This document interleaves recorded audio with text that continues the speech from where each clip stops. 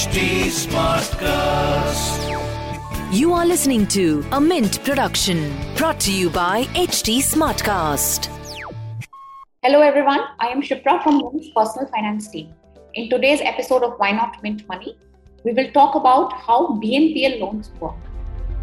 Hi, welcome to Why Not Mint Money, a personal finance podcast where we help you understand basic money concepts and share strategies for you to build your wealth. So let's get started on your money journey. Recently, one of our readers named Hinal Shah wrote to us with a rather unusual query. Hinal said that after she saw her credit score drop, she decided to check her credit report to know the cause, and she found out something completely unexpected. She had 2 active loans from Capital Float and Karur Vyasa Bank totaling to 7,500 rupees in her name. This was unexpected because not only has she ever borrowed from any of these financial institutions, currently she does not have any active credit at all in her name except for her credit card. So we at Mint took this up for Hinal and found out that she is registered at a BNPL platform that has extended her a credit line from its lending partner, which is Capital Float. So we got back to her to inform her about the reason. But that followed up with an even surprising revelation that she's never signed up with the said BNPL platform. She said that she once tried 1 or 2 signing up steps, but never really linked her account to the service. And let me tell you that Hinal's is not a standalone case. Recently, many users of BNPL services took to social media to report similar incidents where such platforms have taken loans on their behalf from banks or NBFCs. And these users complained that the loan was taken without their consent. But can a BNPL platform extend the loan to a consumer without their consent? Is that even possible? In today's episode, we will try to answer this and many other questions related to BNPL financing. We have invited Vikas Bansal, who's the head of payments and financial services at Amazon Pay, as the expert speaker. Hi Vikas, welcome to Why Not Mint Money. Hi Shipra, nice to be here. So Vikas, let's first address this very question, and I think the right way to do it would be to start by understanding how BNPL financing actually works. Yeah, absolutely. So BNPL or Buy Now Pay Later, I think is one of major innovations that we are seeing in India. Like if you look at historically, India is credit starved. Less than 3% of customers have access to credit cards. And when they need credit, they either go to informal sector, right, which comes with hefty interest rates and fees, or in the formal sector, there are only 2 options, which is either they take personal loan, but personal loan is usually very large amount with interest and fees, which they might not need it, right? That's one. The other is a credit card, but credit card has very low penetration and very low approval rates, as I said, right? Less than 3% of all India. And so what that does is this Buy Now Pay Later is a huge innovation that we are seeing in India, which allows customers access to credit card, right? Which in the past was very hard or very onerous and expensive, and something that they can do completely digitally. And then take this, to pay, right? Or to pay to manage their monthly cash flows or for large ticket purchases, right? And so in nutshell, this is like Amazon Pay Later, our program as well, is that you can sign up in less than 60 seconds. You can it's completely digital, and then you can use that line then to pay for your daily expenses or your monthly expenses and pay us back at the end of the month.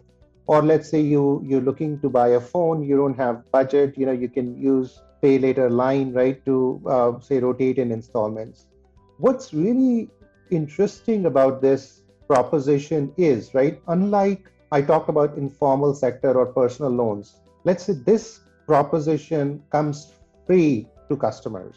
So there is absolutely no joining fees, no annual fees, as well as no interest to customers if they pay, let's say, the end of the month. So let's say, for example, right, you typically in India, you get salary right at the end of the month. Let's say you have expenses during the month, you can continue to pay and then pay us back at the end of the month, right? Say third of the following month. And then there is absolutely no charges. Or even when you want to say rotate in installments, let's say 3 or 6, there's a very large selection of items that are available at no interest cost to customers. So you can just buy your phone and pay us back in 6 installments, and it's still free for customers with no interest charges, no fees whatsoever. So I think it's a really good proposition. And then in the latter case, right, where we get paid or the platforms get paid is through the merchant, because the merchant is looking to drive additional sales, and hence they kind of fund the interest.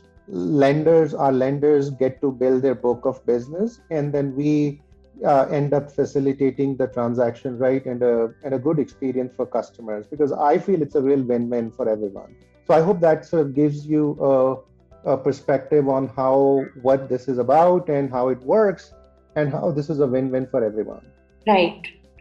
So when you say that customers are given a spend line, what you basically mean is that they're given a credit line. Is that That's right? Right. That's right. It's similar to a credit card. So when you sign up for a credit card, what you get is a credit limit and not a loan per se. Right. Okay, so next question.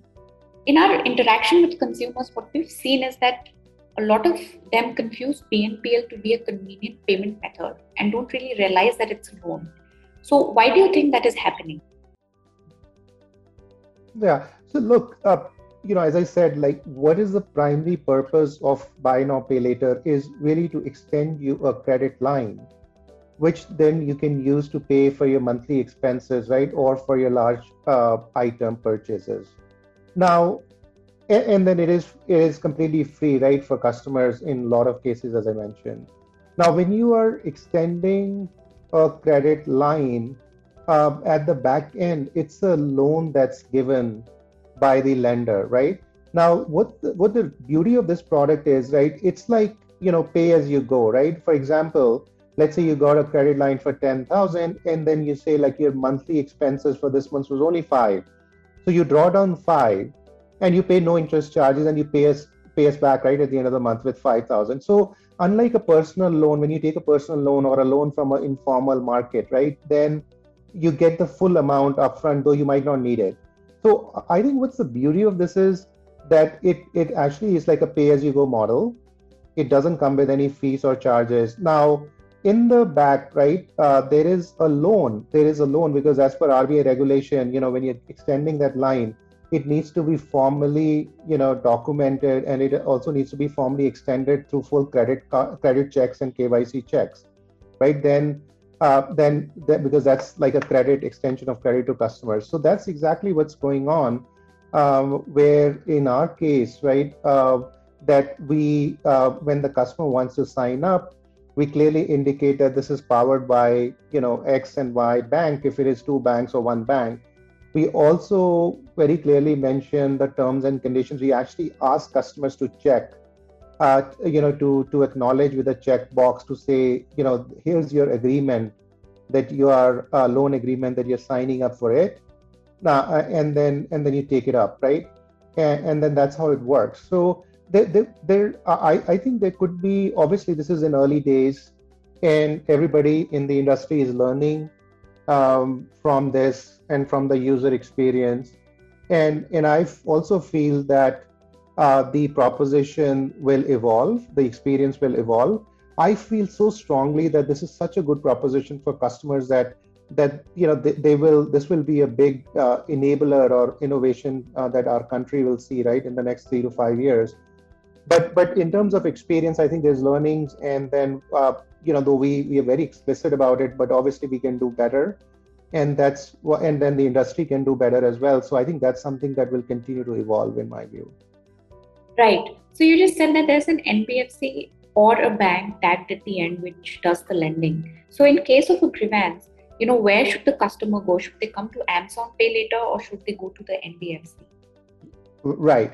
See, our endeavor is to really help the customer, with a very seamless customer service and experience.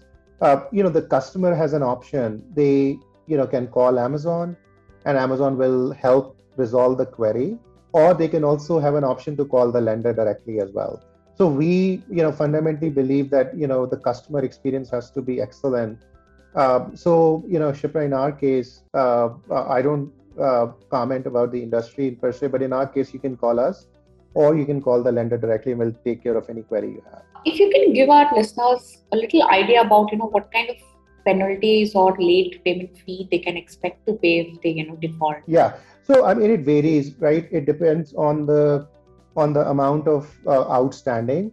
As I said, like in our particular case, and there's a lot is similar in the industry, is we our endeavor is that you pay us back on time. We're not looking to build business out of customer defaulting, right? That's not a good business. We build good business when customer use it responsibly and then pay us back, right, on the due dates. So we do, as I said, we do several reminders. We do nudges. We also give grace period. Even after that, if customers are struggling, our lenders also do like one-off plans. But in case none of that happens, then there are late payment charges, and those varies, Shipra. Like depends. It could be anywhere from 100 to 500 rupees, depending on the amount of outstanding that you have with the lender.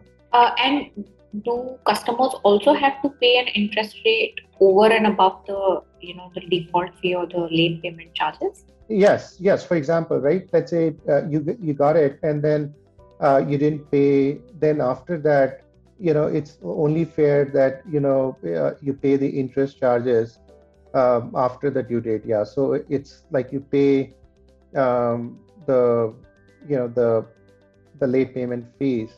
But it also depends on the situation. We are very flexible in how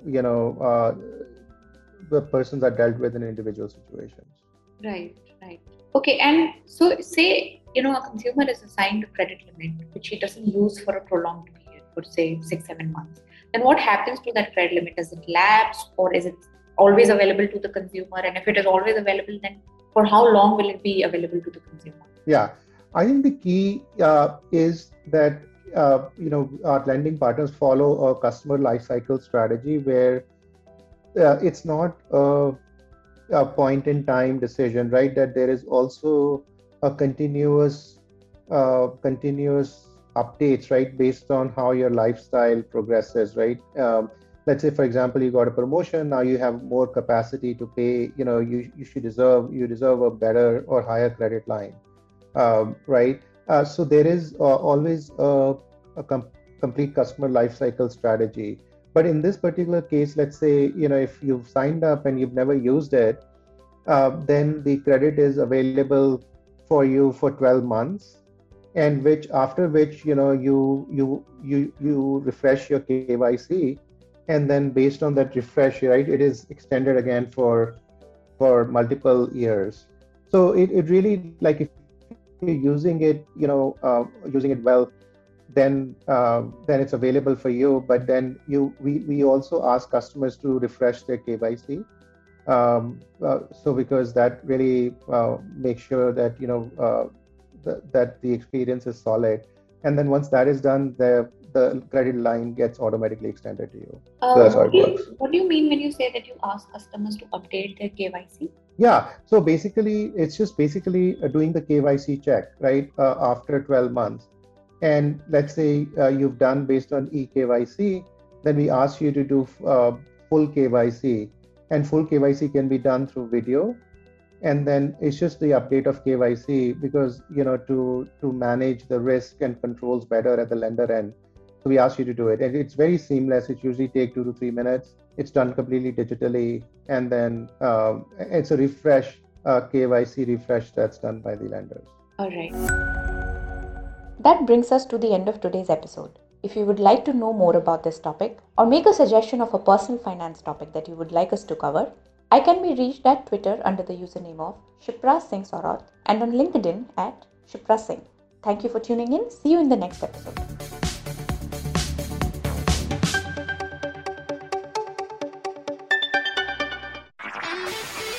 This was a Mint production brought to you by HT Smartcast. HT Smartcast.